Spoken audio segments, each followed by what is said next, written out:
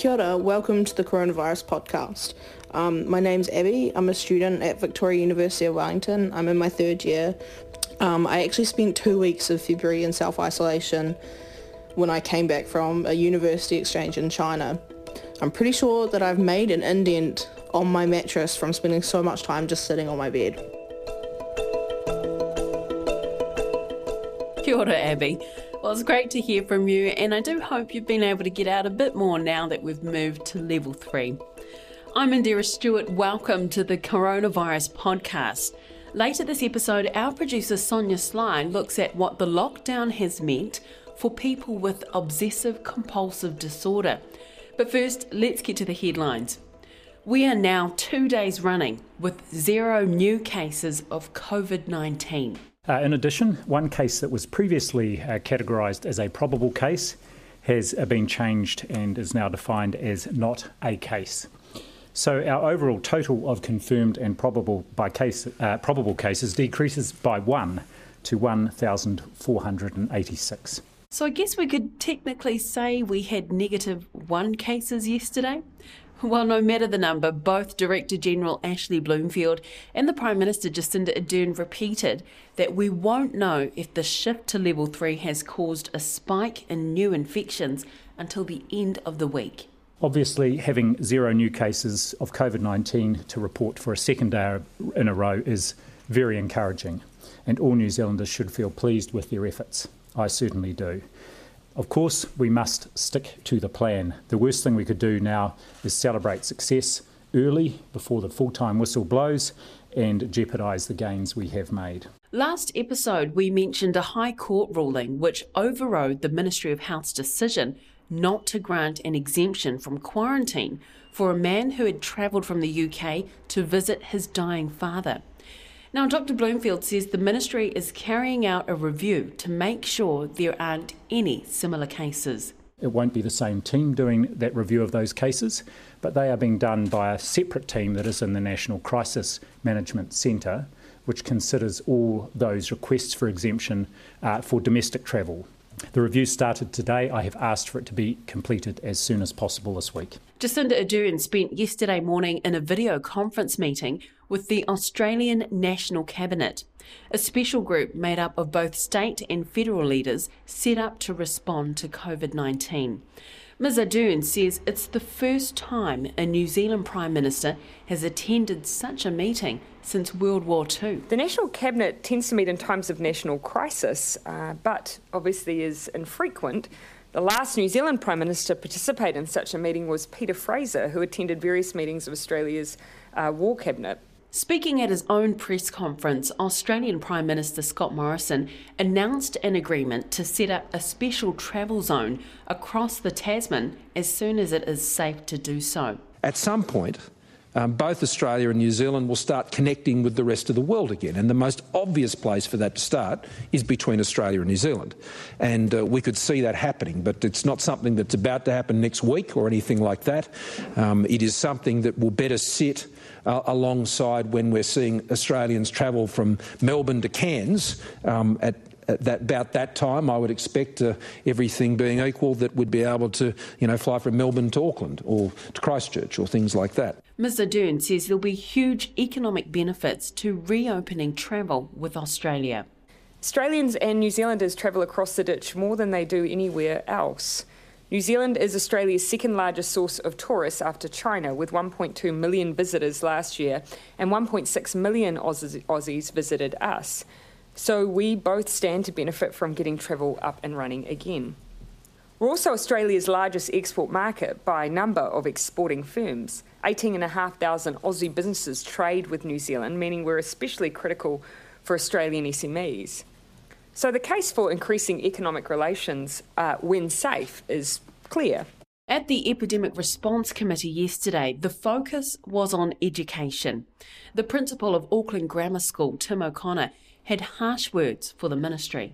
Not only has there been no visible strategy communicated to secondary principals, there has been no position of advocacy for secondary education, other than perhaps the squawks of frustrated principals who have had the courage to speak up. Then we get reactions. To be frank, colloquially, it's been a shambles. Well, speaking to RNZ's Checkpoint program, the principal of Massey School, Glenn Dennis, said schools needed to urgently reopen for at least some Year 12 and 13 students. Trust me that I know exactly which kids to bring back to my school, our 12s and 13s. Because I tell you this, it's like dog years. Every week that we lose at Massey, we're a low decile school, our community don't have a lot of money. It's like I lose 7 weeks of learning. And our kids have worked hard to get into Year 12 and 13. They've worked their socks off, and many of them are disengaged. We don't have the devices. We asked for 491, we've got 83, and I don't know who's got them. You know, that's been shambolic. But we've got kids at home that are not learning. They're not engaging. Some kids have got jobs. Some kids won't return to school because mum's lost their job, and I understand that they've got to do some work. But we need our kids back. And if anyone says to you that actually this is the way of the future, Lord help us. Please not let that be true, because nothing will replace kanohi te kanohi, eye to eye with a teacher. Finally, RNZ has received leaked documents which show the Ministry of Social Development's preparations for the economic fallout of COVID-19. In part, they say, MSD is preparing for an increase of approximately 300,000 applications for benefits. This is primarily due to job loss from COVID-19. 300,000 more applicants would double the current number of people on benefits. In response to that leaked document, MSD's Deputy Chief Executive Viv Rickard said the Ministry's central planning scenario was for an increase of 200,000 by January 2021. But she acknowledged that some Treasury scenarios put that figure as high as 288,000. Obsessive compulsive disorder, otherwise known as OCD. It's a mental disorder where people feel compelled to complete certain routines over and over. Well, one of the most common compulsions is hand washing. And that might seem like a good thing in the middle of a global pandemic, but as our producer Sonia Sly explains, the reality for OCD sufferers is very different. Spread out under my dining room table. I'm about 5 to 7 years old. I'm trying to align the chair legs with the table legs. And the minute anybody moves a chair, I feel incredibly stressed out. And when I say stressed out, I mean it creates an incredibly tight knot in the middle of my chest. I feel like I almost can't breathe. I do this on a daily basis. The reason I want to tell you this is because as soon as the lockdown kicked into place, one of the first things that crossed my mind was a potential spike in cases of obsessive compulsive disorder. So I couldn't help but wonder how people with OCD are coping at this time. Is it escalating their patterns of behaviour? And what are they doing about it? I've gone through periods of saying different things, but at the moment, yeah, I do say I suffer from it. This is Sam. He's in his early 20s, and he developed OCD when he was about 13 or 14 years old. I mean, even talking about it now, it really does increase my stress and my anxiety. You know, I feel shaky. My breath is quite quick. My heart races. You know, my head feels very, very heavy. The events that I sort of think about when I was diagnosed with OCD, back in 2009 when the swine flu epidemic was happening, I went to a museum in Christchurch with my father, and it was an interactive museum. And then afterwards, my dad told me to sanitize my hands and sanitize my phone. And so I thought, oh, that sounds fair enough because of what's happening. From about there until the end of 2010, I had a very, very slow progression of symptoms increase. I was petrified that I was getting contaminated by other people's saliva. It was going from no symptoms at all to feeling uncomfortable that someone spat on me or something like that, or seeing someone lick their fingers and touch something I wanted to use. And it got to the point where I was at school and I was, running to the bathroom to wash my hands and that kind of thing. The beginning of 2011 is when it really turned into a serious issue that was impacting my life. There are so many unknowns at the moment, which is also like another issue which escalates that anxiety. Out of 1 to 10, how high is your anxiety right now? I'm sitting at about a 9. Usually in my day-to-day life, I'm sitting at a steady 6 to 7, depending on the day. It is such a hidden illness and a lot of those rituals do take place in the home. Like, what does that mean for you? It's really dangerous for me because now that I'm in isolation and I'm in my safe space, my nice, clean house where nothing goes wrong, I'm not being exposed to the same level as I was being exposed pre-COVID-19. So now, instead of going out and facing my exposures head on and dealing with them, I'm not going to recover from OCD in a condition like this. I need to be exposed to difficult things in order to move on from this. COVID-19 is not something I'm worried about contracting, but what is really concerning me is the stories about people that have wiped off a shelf of hand sanitizer. Everything that we've built our life around at the moment, we've just lost. I'm having to live life slightly differently. I'm having to not touch some things that I would deem to be contaminated so I can ration what I've got. That's not a good way to treat my OCD. It's what we call flooding when something like this happens, where you no longer can action your compulsions, where you just stop. There is evidence that it's a highly effective way to treat OCD, but it's also an incredibly distressing way to do it. And the biggest concern, OCD just loves to thrive off uncertainty that we're feeling. It tells me I need to be in control so I know I can handle what's going to happen. The thing people need to be aware of with OCD is that it is a real disorder. It's incredibly severe in a lot of cases, and it does require a medical diagnosis. So this is as real as schizophrenia or bipolar. I mean, I consider myself very well now, but I've noticed a spike in my anxiety. Meet Genevieve Mora. Anxiety physically feels like I often feel it in my stomach. I often relate it to kind of like when you're on a roller coaster and your stomach drops, or also butterflies. Jittery in some aspects as well. Genevieve has recovered from OCD, and these days she's an advocate for removing stigma around mental illness through a website called Voices of Hope. I think it's normal for people to be feeling somewhat anxious at this time, but for people with obsessive compulsive disorder, it's almost gone to a new level because of that lack of control, and also for those that struggle with the contamination OCD or the fear of dying OCD. There's so many different types of OCD out there, and that thought and fear becomes even more vivid and rampant at this time. Now, as Genevieve mentioned, there are different types of OCD, and like me, Genevieve was a checker. She also developed her OCD as a child. One day, she saw something on TV. Quite a graphic piece about a murder that had taken place, and therefore everything I did was to protect myself from not being that victim, and started off as me checking. Before I went to bed, I'd check under my bed and I'd check my cupboards and I'd check my curtains just to make sure no boogeyman was in my room. And as OCD works, the more you engage in these behaviours, the more ingrained they become. And so it started being that I had to do everything an even number of times. I'd read a magazine page 4 times. I'd have to check in on my parents 4 times. I used to get really bad migraines, so I'd do or engage in these behaviours to stop myself from getting a migraine or to protect my family from not getting killed. And that logically opening a door 4 times isn't going to be the difference between your parents dying or not, but the feeling is so real that you just give in to that urge anyway. I hid my behaviours. You don't want other people to see you engaging this way. And so for me, I'd spend a lot of time in the bathroom making sure that I got all my rituals and compulsions done. My parents started to notice when I was in the bathroom a lot more that something more was happening in there. I came out of the bathroom one day just completely exhausted, and I said to Mum, I have OCD. And I don't think I really understood at that point what it was. Jen's OCD morphed into an eating disorder. So she's well aware of how anxiety can manifest in different forms. I had really bad obsessive compulsive disorder, and that gave me a sense of control for only so long, or I thought it did. So I engaged in, restricting my food intake. By that point, I was very out of control. And I think situations like this where we have no control over them just adds to that anxiety. So yeah, I guess my fear for people with OCD right now is that they are really struggling. And I think it's okay to remember that it's okay to be struggling at this point. There is a lot going on externally, but just to really try and focus and stay in treatment. We can't say absolutely there is a rise in cases. What we do know, however, is there has been a rise in community anxiety.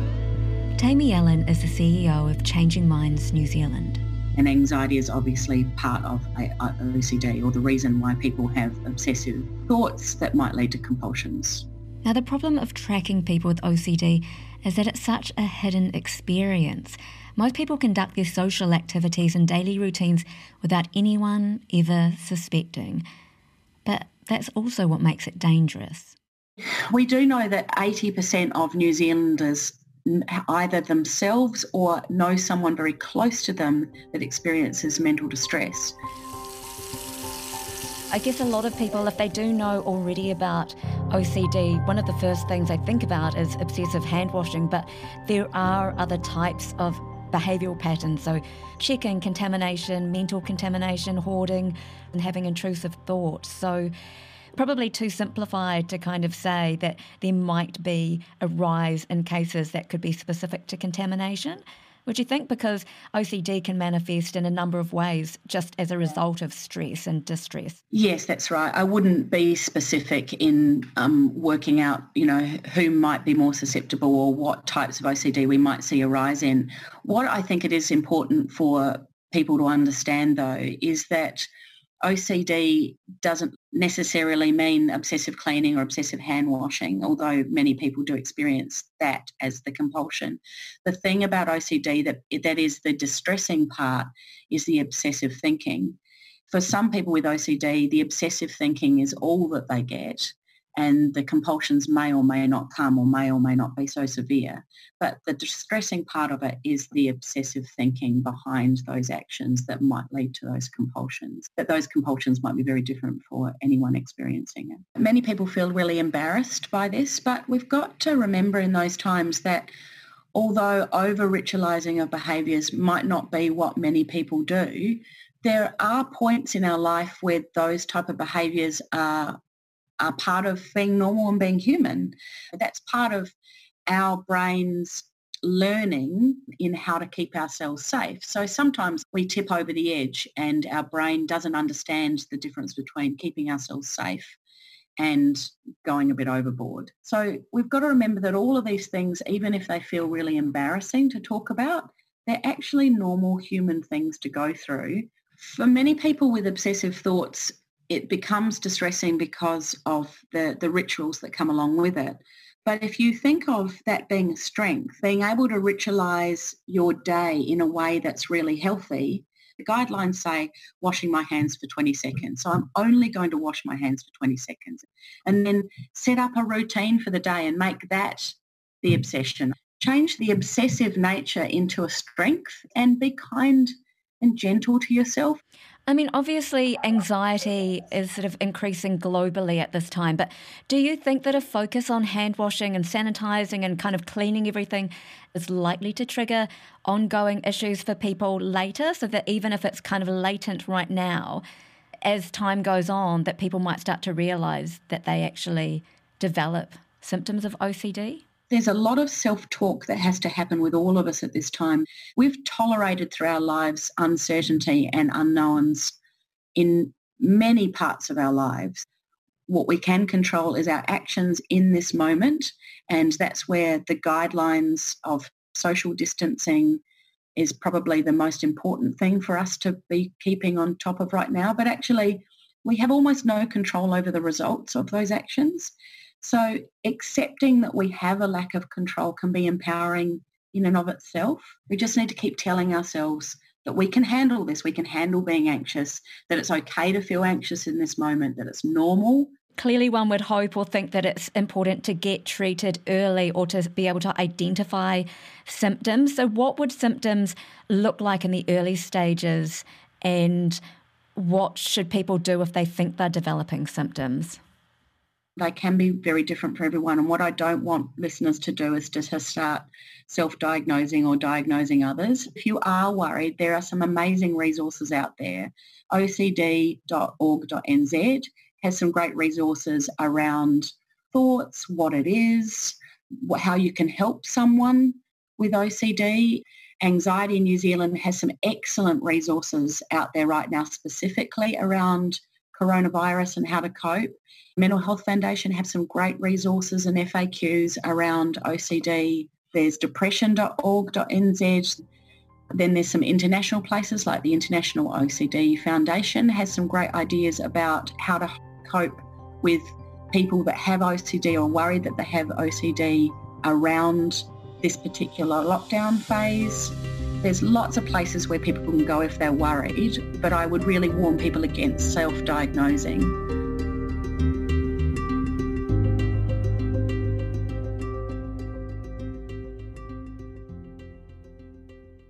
That was our producer, Sonia Sly. And that's all from us this episode. Please, if you haven't already, jump on RNZ's VoxPop app and let us know what you've been up to. We love to hear from you. Kia haumaru kia kaha, mā te wā. The Coronavirus Podcast is presented by me, Indira Stewart. It's produced by William Ray, Jessie Chang, Sonia Sly and Katie Gossett. Our sound engineer is Adrian Holley and the executive producer is Tim Watkin. You can subscribe to the Coronavirus Podcast anywhere and it's free. Just go to the podcast and series page at rnz.co.nz.